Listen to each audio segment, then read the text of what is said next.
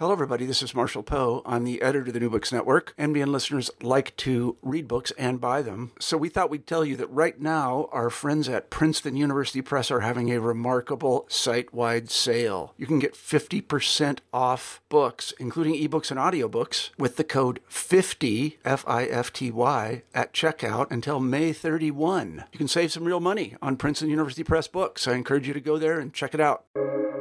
Welcome to the New Books Network.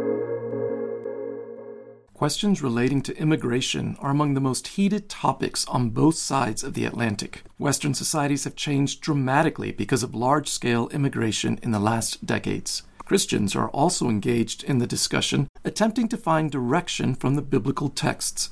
Overwhelmingly, persons in leading positions both in the secular world and in churches and faith-based organizations support the concept of welcoming the stranger. The Bible is seen by them as urging us to open the borders as wide as we can. In the broader population, however, reservations remain. Marcus Zender, a Bible professor who has witnessed mass migration firsthand, both in Europe and in the United States, and who has been a migrant himself for over 20 years, attempts to step back and look at the whole of the complex biblical witness instead of cherry-picking passages that further a specific agenda. Join us as we talk with Marcus Zender about his recent book, The Bible and Immigration, a Critical and Empirical Reassessment. You're listening to New Books in Biblical Studies, a channel of the New Books Network, and I'm your host, Michael Morales. Marcus Zender is professor of Old Testament and Semitics at Talbot School of Theology. He's also professor of Old Testament at ETF Leuven in Belgium and professor of Biblical Studies at Ansgar Theological Seminary in Norway. He is the author of numerous publications, including New Studies in the Book of Isaiah. Marcus, welcome back to New Books in Biblical Studies. Thank you very much, Michael. So once more, Marcus, tell us about yourself and where you're teaching and what's going on in your life. Yes, I was born and raised in Switzerland in a very modest working class home. That I mentioned that because it means for the American readers without privilege. And then I did theological studies at the University of Basel in Switzerland, where I did my dissertation under Ernst Jenny, quite famous scholar in Hebrew and Semitic languages. And then I did my habilitation, which is the second doctoral degree in the European continental system. And I did studies for this second book in Jerusalem at the Hebrew University and at the Department of Near Eastern Languages and Civilizations at Harvard.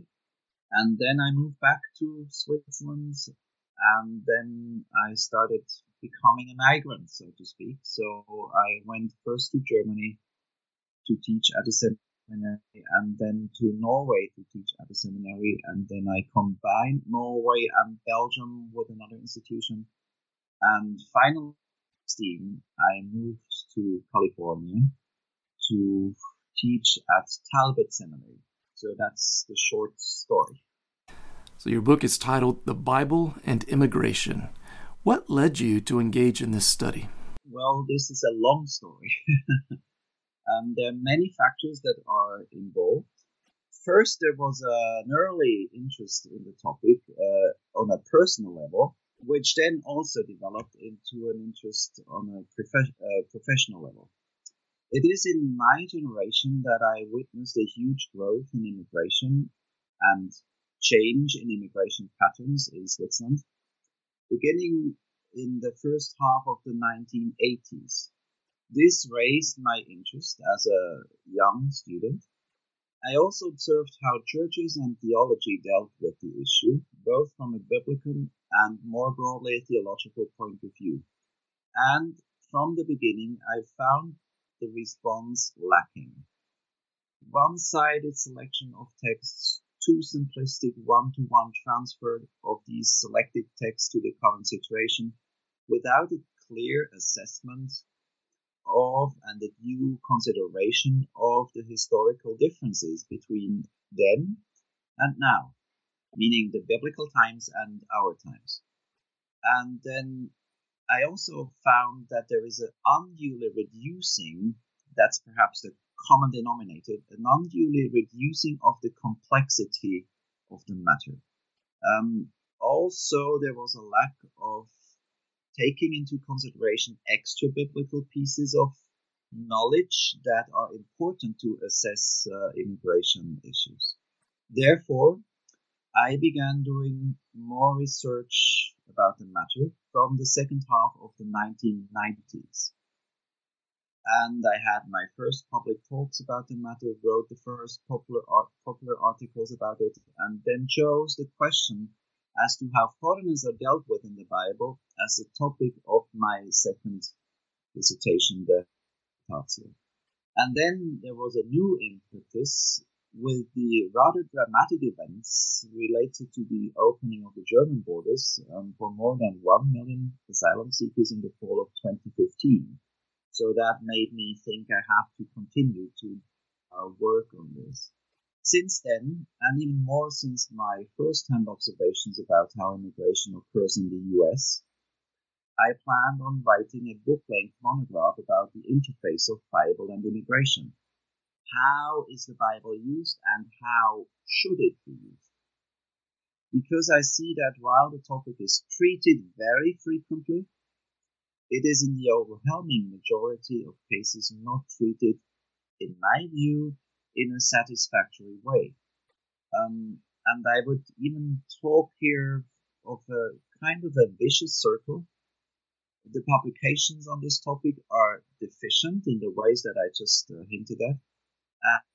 The statements and policies of the churches are therefore also misinformed, which feeds again into more deficient publications on the topic. So you could say I found my niche.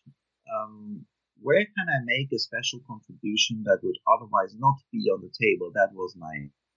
And the book is the answer.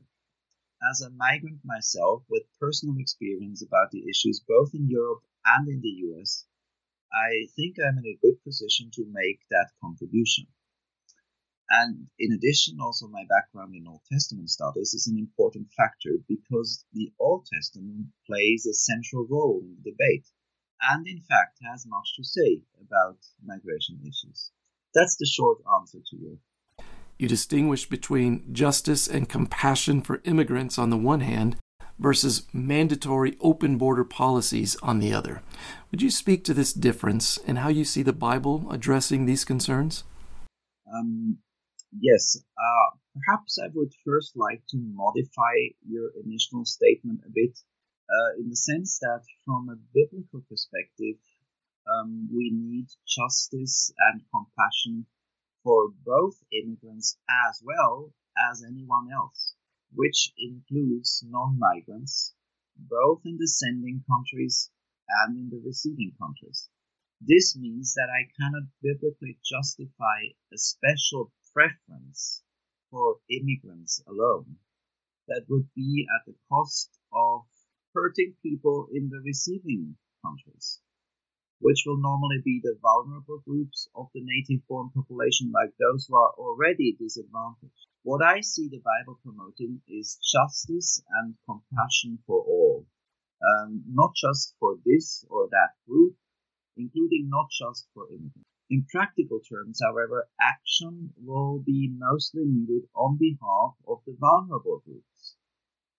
And in certain circumstances, these may well be immigrants, but always also others, like, for example, the elderly, or the poor, or people with handicaps, or the unborn, or children, or dissenters.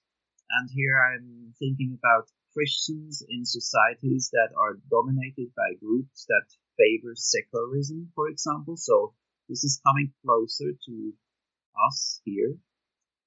And the persecuted, and so on.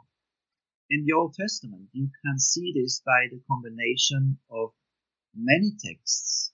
In many texts where you see talking about help for sojourners, which we identified with immigrants, with help for widows and orphans and sometimes Levites. So it's always combined. That shows this point that justice and compassion is for all.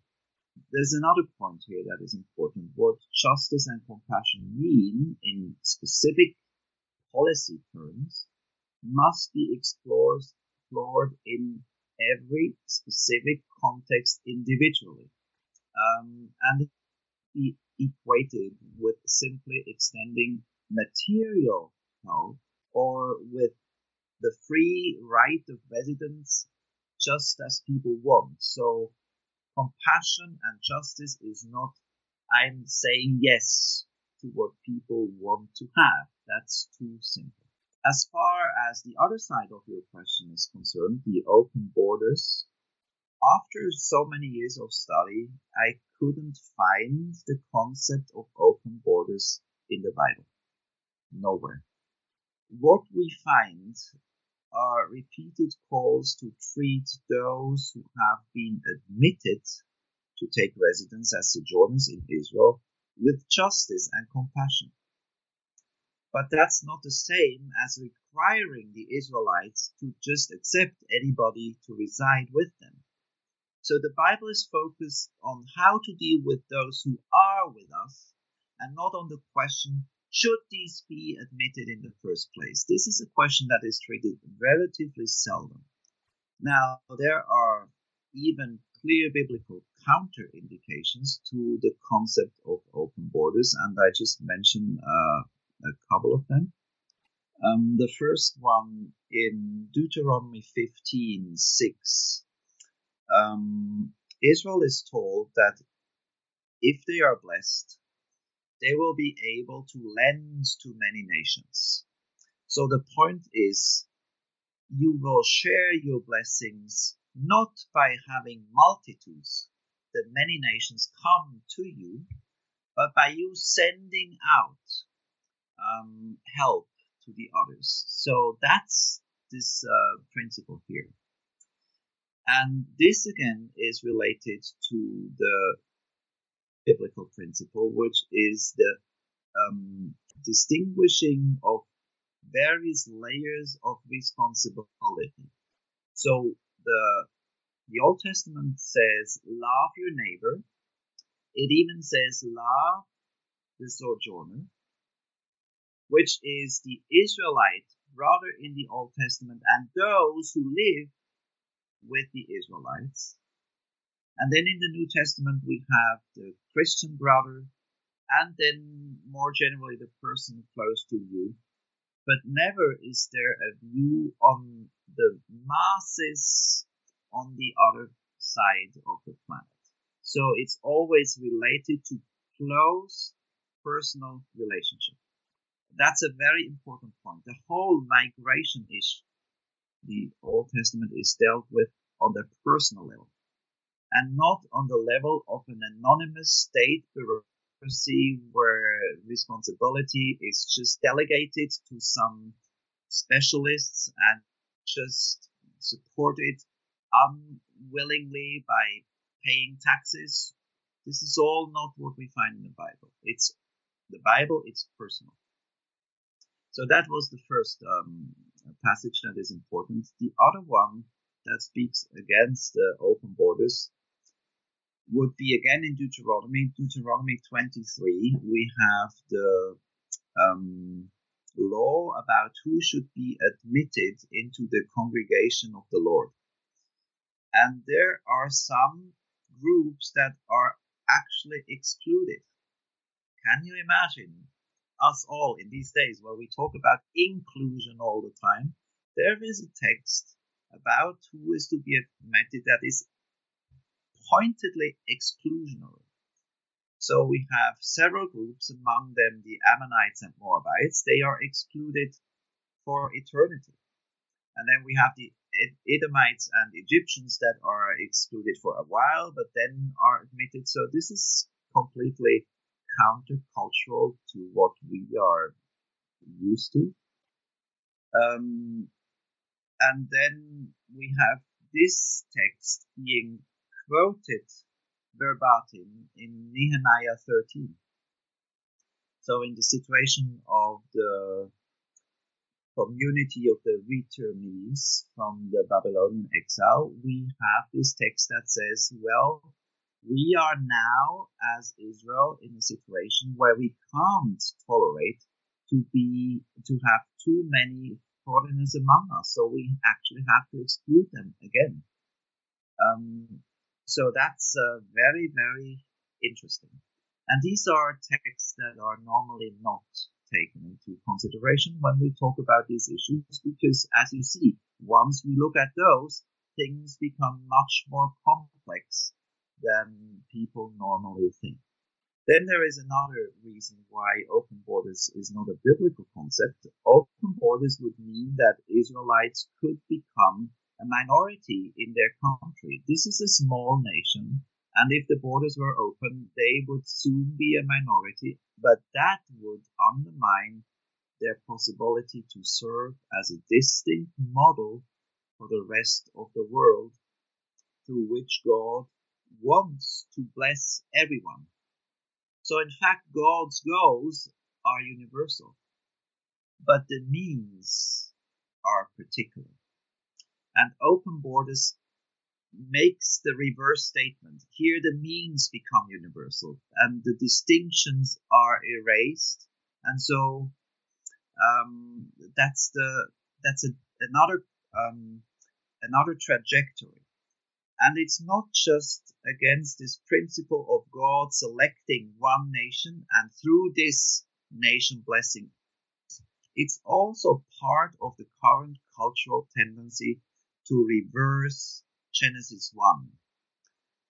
Genesis 1, we have at the beginning the earth being tohu vavohu, which is normally translated as void and empty, but it really is more like it's a big mess. Everything is together in undistinguished forms, and then creation develops by making separations. So by having different realms in which different beings can thrive. So separation is a condition for flourishing and for diversity.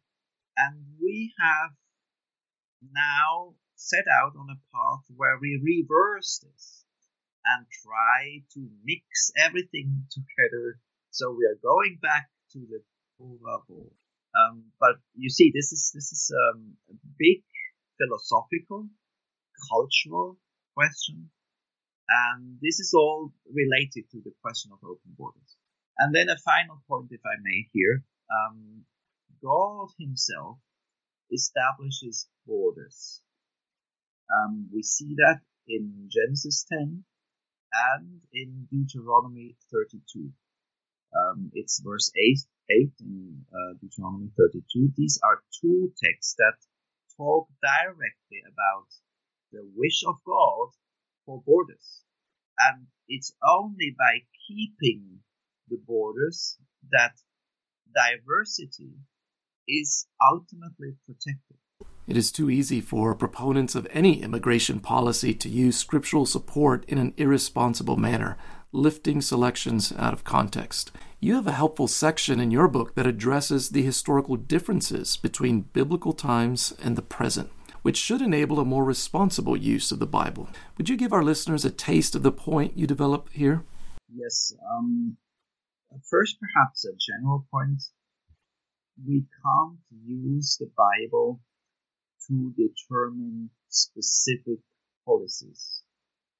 So, because of the historical distinction between the Bible and now, that would not work. So we need to be more modest and just look for general guidelines and principles that may work as an inspiration for how we address the specific issues that we are confronted with today. Now, to look more closely into the differences, I would begin with the distinction that we see between modern states, modern societies, and ancient Israel, where we have, in the case of ancient Israel, a society where everything is religious. So we don't have compartmentalization between the secular sphere of government and the religious sphere, but it's all in one. That means, as I've already mentioned, there is no addressing of these issues on a governmental level, but it's all on the private, communal, familial. So life generally is organized differently in ancient Israel. Now that may be such a point of orientation for us. So reorienting us in the direction of the administration of more areas of life back into the personal area. And I don't think only about immigration here, but I also think about social welfare aspects more broadly, like taking care of children, like educating children, like taking care of the elderly.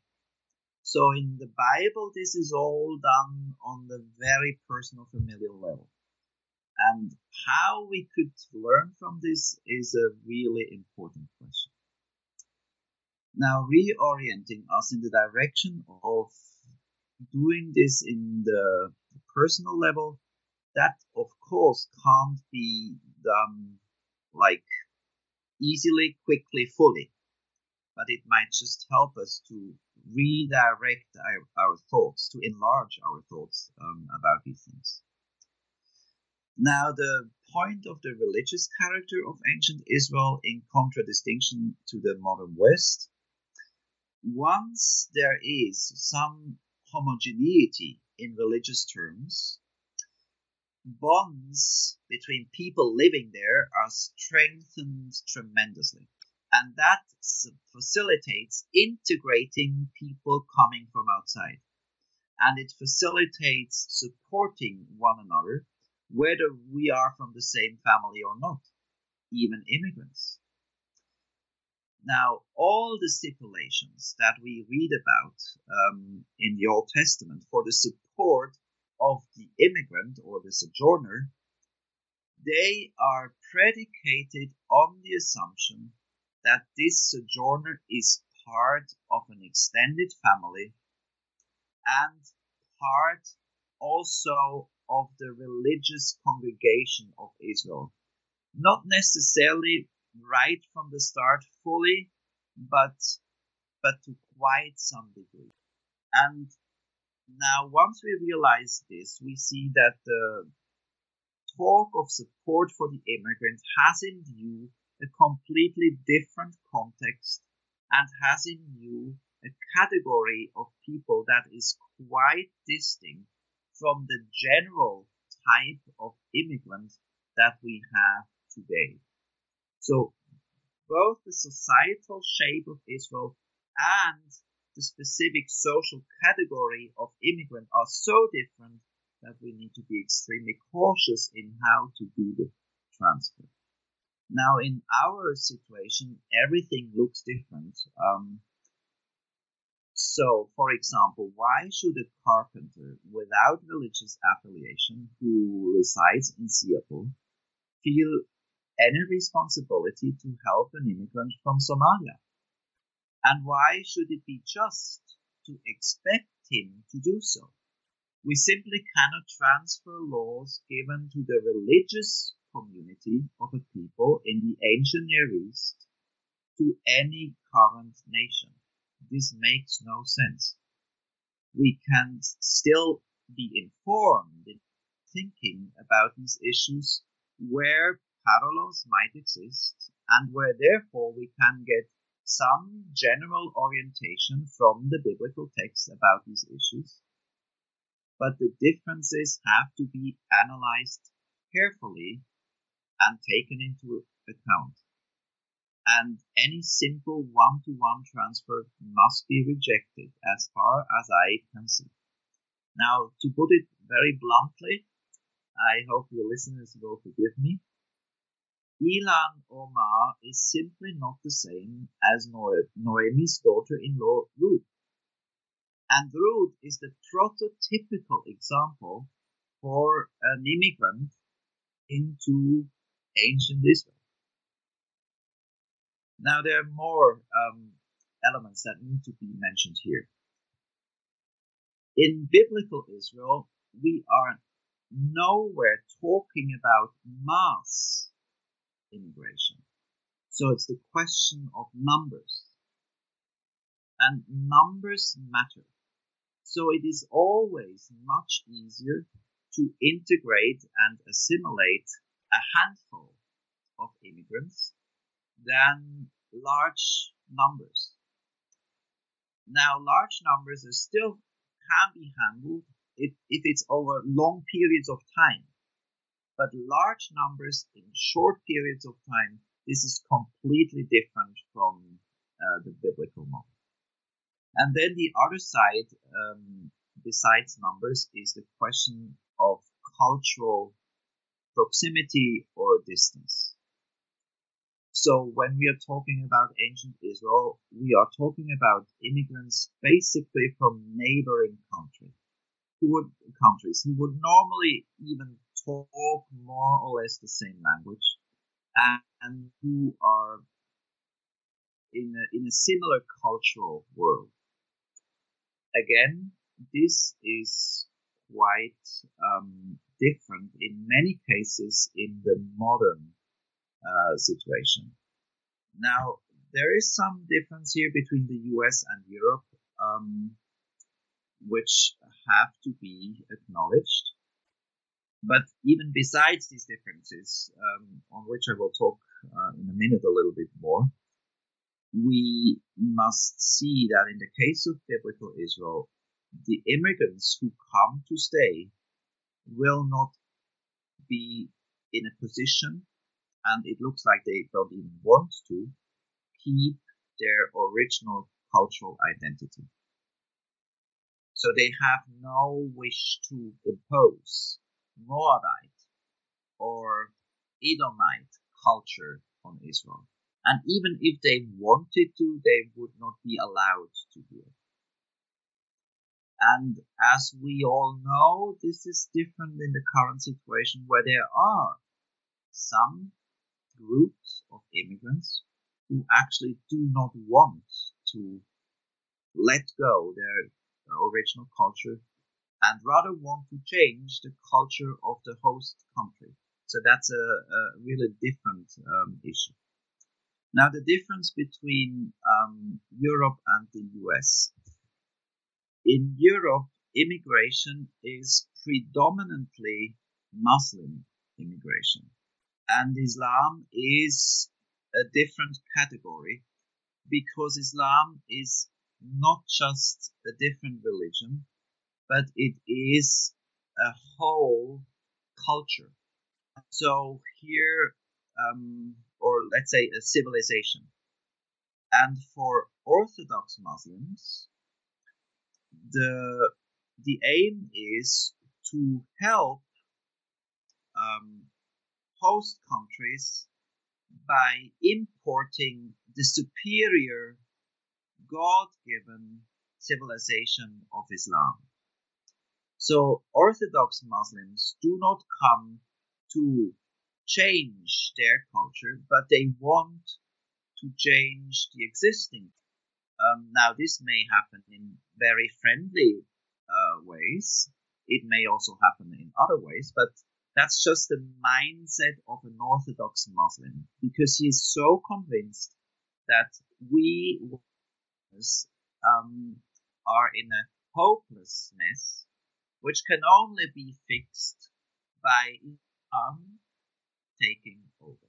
So that's a very new challenge of mass immigration in Europe, for which there is no biblical model. Now, in the US, this is absolutely different because the immigration population is different. here the majority of immigrants continues to be Hispanic, and there is a good degree of cultural overlap between the Latin American culture and Anglo-Saxon culture, and the linguistic distance is not big at all. So that's why things look differently in Europe and in the US. Now, even if in the US things look much more relaxed, I would say, because of this fact, this does not mean that there are no challenges. The demographic shift from Anglo-Saxon to Hispanic, both culturally and linguistically, also from predominantly Protestant to tendentially more Catholic, this means that there will be fundamental changes.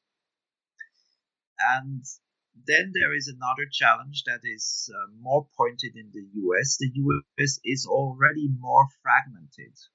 So there are already more different cultural groups side by side, which then poses the serious question of how to build an identity where people can live together as one nation. And my point is not that this is not possible, but my point is that this needs to be taken seriously as a challenge that must be faced. Otherwise, sociology tells us if there are unintegrated groups side by side, there will be huge clashes, there will be constant competition, and it will not work well. So that's one other point. Then another point that I need to mention here is that as opposed to the situation in biblical Israel, today immigration is part of a political struggle. Sometimes we could even say game, where one side uses immigrants for their own political purposes. That is not the case in biblical Israel. So how does this change the dynamics is a question. Then another question is financial interests.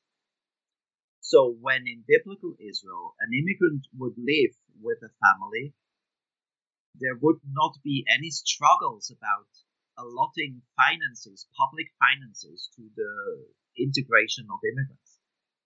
It would be dealt with on the personal level. But now this is a big financial question.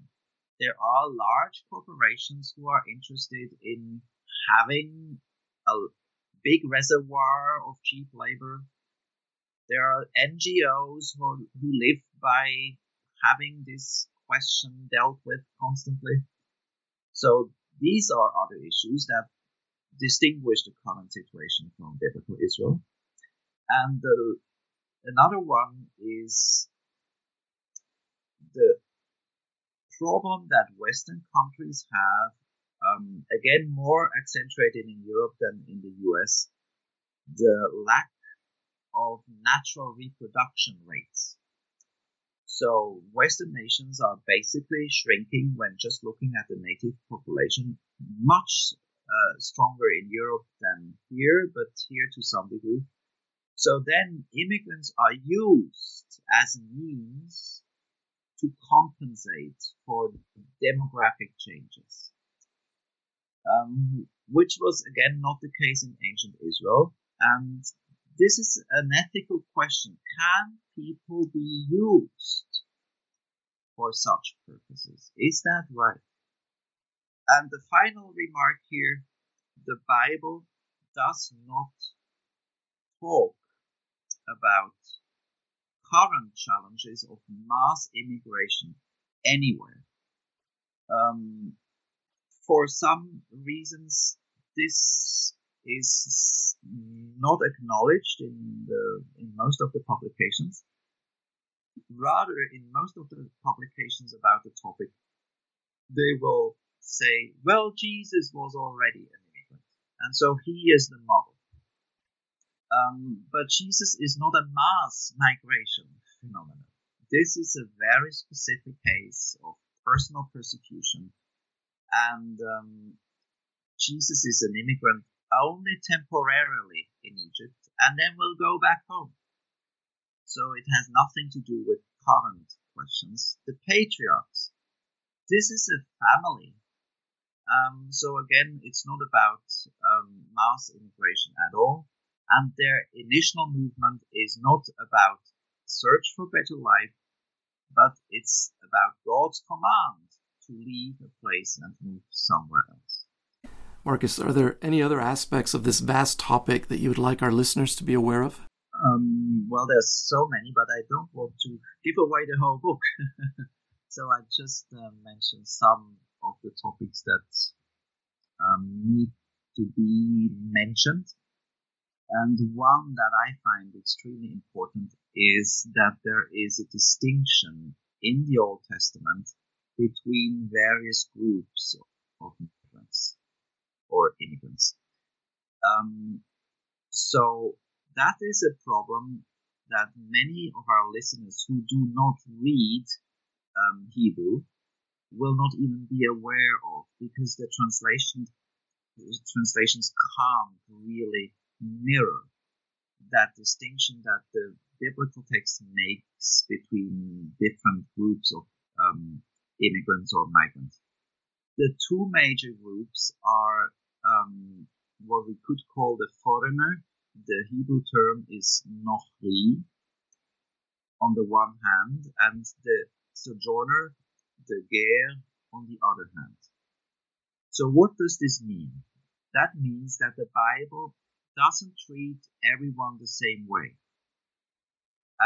but looks at what is the special social category of these migrants. The foreigner who will reside in Israel for a while and then probably leave again is not really asked to integrate, but also he isn't given any rights. So integration and support are connected. And by the way, that means in the Bible, giving support is not a means to make people integrate, but it's the result of integration. Now, how do we learn from this? This means that we should do the same. So we are now taking seriously this fact that we can learn about principles of orientation. So we also should make distinctions between migrants. It's not everyone the same. Not everyone comes for the same reason. It's not the same if someone wants to have a better job or if someone is persecuted and flees for his life. That's a huge distinction, and that must result in differences in policies. Then another distinction would be how close is someone culturally? How much willing is someone to integrate?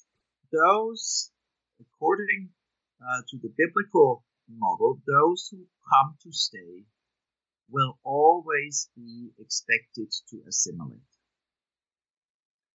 And I think that's an important point.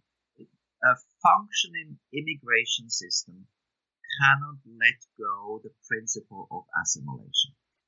That's so crucial, and it has been common sense in the West until the 1960s. Everywhere where there was immigration, it was clear that those who come are expected to assimilate. Now we have shifted the rhetoric about this and talk about assimilation as a crime against humanity. But it will not work. As I mentioned before, if people do not find common ground by those coming from outside assimilating to the existing culture, it will fall apart. So that's what I see happening in some places in Europe. So that's one point. The other point that I would really like to mention here is that in many cases, migration is a means to alleviate material problems. So people are poor in many countries, and that's why they want to move to richer countries. And that's absolutely understandable. There's no reason to criticize people for this wish. However, we need to be aware of the fact that there may be other means of help, and they are worth exploring, because moving from one place to the other is always tremendously difficult in terms of, let's say, in social, psychological terms. The generation that leaves a place and moves to the other is always in some ways lost, is always hurt. Now, they may do it for the next generations, and the next generations will have just a very good result of it. But for the migrant generation, it's very, very hard. So that should be a reason why we perhaps explore for their own benefit whether there are other avenues of help. There's other reasons why we should explore that. The countries which these migrants leave will normally be worse off. I just mentioned the element of brain drain. So there's a loss for the countries that leave in this way. Now, there may be other kinds of losses for the countries, the sending countries. For example, in the sense that there is no pressure anymore on dysfunctional governments to improve the situation, because they just export their problems into other countries. And so they just continue their corrupt and deficient policies. So that's another reason we keep the poor countries poor by taking away incentives to change their system. And as we all know, these countries are not poor because they have a lack of resources, but they are poor because they are managed badly. And so we should do everything we can to incentivize changes in this bad management. Then there is the other problem on the receiving side. Our means our resources are limited as well. So mass immigration is a real challenge. Most countries in the West are, as opposed to what people think, not rich. They are in huge deficits. And now, finally, I was mentioned that for years, and now, finally, people wake up to this reality. You see it now with inflation. Inflation is a sign of the dysfunctional state of our economy. We have lived for many years by just printing money, and now it's falling back on our feet. That means we are not in a position to just receive the poor from everywhere else. We have poor people here as well, and we are getting poorer by the day. That's one thing. And the other thing why we should be careful about this avenue is that, as I mentioned, many people in a short period of time is not working well. It needs time to integrate people. It needs time to build up social cohesion. And without social cohesion, we don't have a functioning nation. And the functioning of a nation is a very delicate thing. It can break apart quickly. We had recently in the US tastes about this. in the last couple of years, we now know how dangerous it is if the equilibrium of a society is not stable. And mass immigration will be a destabilizing factor. There is another final reason why we should explore other means of help, and that's the efficient allocation of means. In concrete terms, if we help people in poorer areas by sending help to them, that will be between 7 and 70 times more efficient than having people come here. So just in material terms, mass migration does not make sense. Okay, then another point that I would like to mention is we need to open the window and look at the results of immigration studies provided by other disciplines. And here I think especially about sociology and psychology and economy. Now I mentioned already some of this. Sociology says that cohesion is difficult and mass immigration threatens cohesion. Number of immigrants and cultural distance of immigrants are important factors. They need to be taken into consideration. As far as psychology is concerned, I already mentioned that it's a huge stress for everyone who is involved in migration. And economically, the net result economically of mass immigration into the US has been neutral.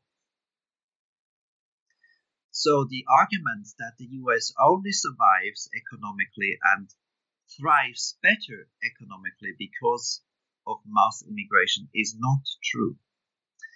Now, it's not detrimental either, broadly speaking. But then we have to be aware of the fact that there are some who win and some who lose. Those who win economically are the migrants themselves, the immigrants themselves mostly, and the big corporations. But then there are those who lose, and these are the lower strata of the American society, those with little education. So that's the economic side. Now in Europe, things look differently.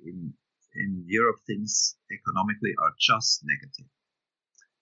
Because there's a huge immigration directly into the social welfare system with large chunks of immigrants never contributing at all. But that's the European thing, and the listeners will be more interested in the US. So the US is neutral, but that's, you see, looking at the whole picture, that means that's not a very good point either. Now, then there is another point which I need your listeners to be aware of, and that is how important it is to distinguish different areas of life. There is a personal level, there is a church level, and there is a state level. And these levels must not be mixed. So what do I mean? While it may be right to help an individual foreigner personally or as a church, this is not the same as looking at the broader political societal level. So I can, as a Christian, at the same time have compassion for my immigrant neighbor, and I should have. But at the same time, I will not support open borders. And that's not contradictory, but that's just making the distinction between the different levels and looking at the different information I get from the Bible. So as a citizen of a political entity and as a member of a spiritual entity, I may have to play different roles. And listen can probably easily understand that from another area of life. It's same as when I take up a weapon in the military to defend my country against an invader. Well, while I'm not supposed to take up a weapon privately to do harm to a person whom I don't like. So we have these different roles. So far, the most important points that I would like to add. So before letting you go, Marcus, tell us what's next on the horizon for you in terms of projects or publications. Well, there are too many. The plate is full and life is short. So I might not do all I have on the plate. I have some contracts with publishers for specific books. One is a publication on the topic of messianic expectations, so completely different from these social issues. Messianic expectations with a special focus on the Old Testament material, of course, since I'm an Old Testament person. My studies on the divine nature of the Son of Man and on the Davidic Messiah, both published in BBR, together with my study on the servant of the Lord in Isaiah, they will be the foundation of the monograph, but from there will be considerable additions. I like this topic because it's one of the foundational topics that combine Old and New Testament, and we just desperately need to see the Bible as one. Then there is another contract, a short commentary on Joshua, but this is in German, so that will not be of interest for your listeners here. And then also a commentary on Numbers, but also in German. And then finally, the last element project that are currently on the way. I'm organizing a conference on biblical and theological perspectives on the pandemic. And I'm very much looking forward to the redaction of the conference papers and then their publication as a conference volume. And that will be in English, so that might be of interest for your listeners as well. That the conference takes place this June, and so the volume should come out next year. And then longer term, I would like to continue to work on the Bible and immigration, in the sense that I would like to add additional studies of a similar type, like the Bible and. So the Bible and diversity is like the natural continuation of the immigration topic, and very much needed here in the US. And perhaps even broader, the Bible and politics, who knows? Well, Marcus, thank you so much for taking the time to be with us and sharing your wisdom on this important topic. Thank you very much for having me. Friends, you've been listening to New Books in Biblical Studies, a channel of the New Books Network. Until next time, goodbye.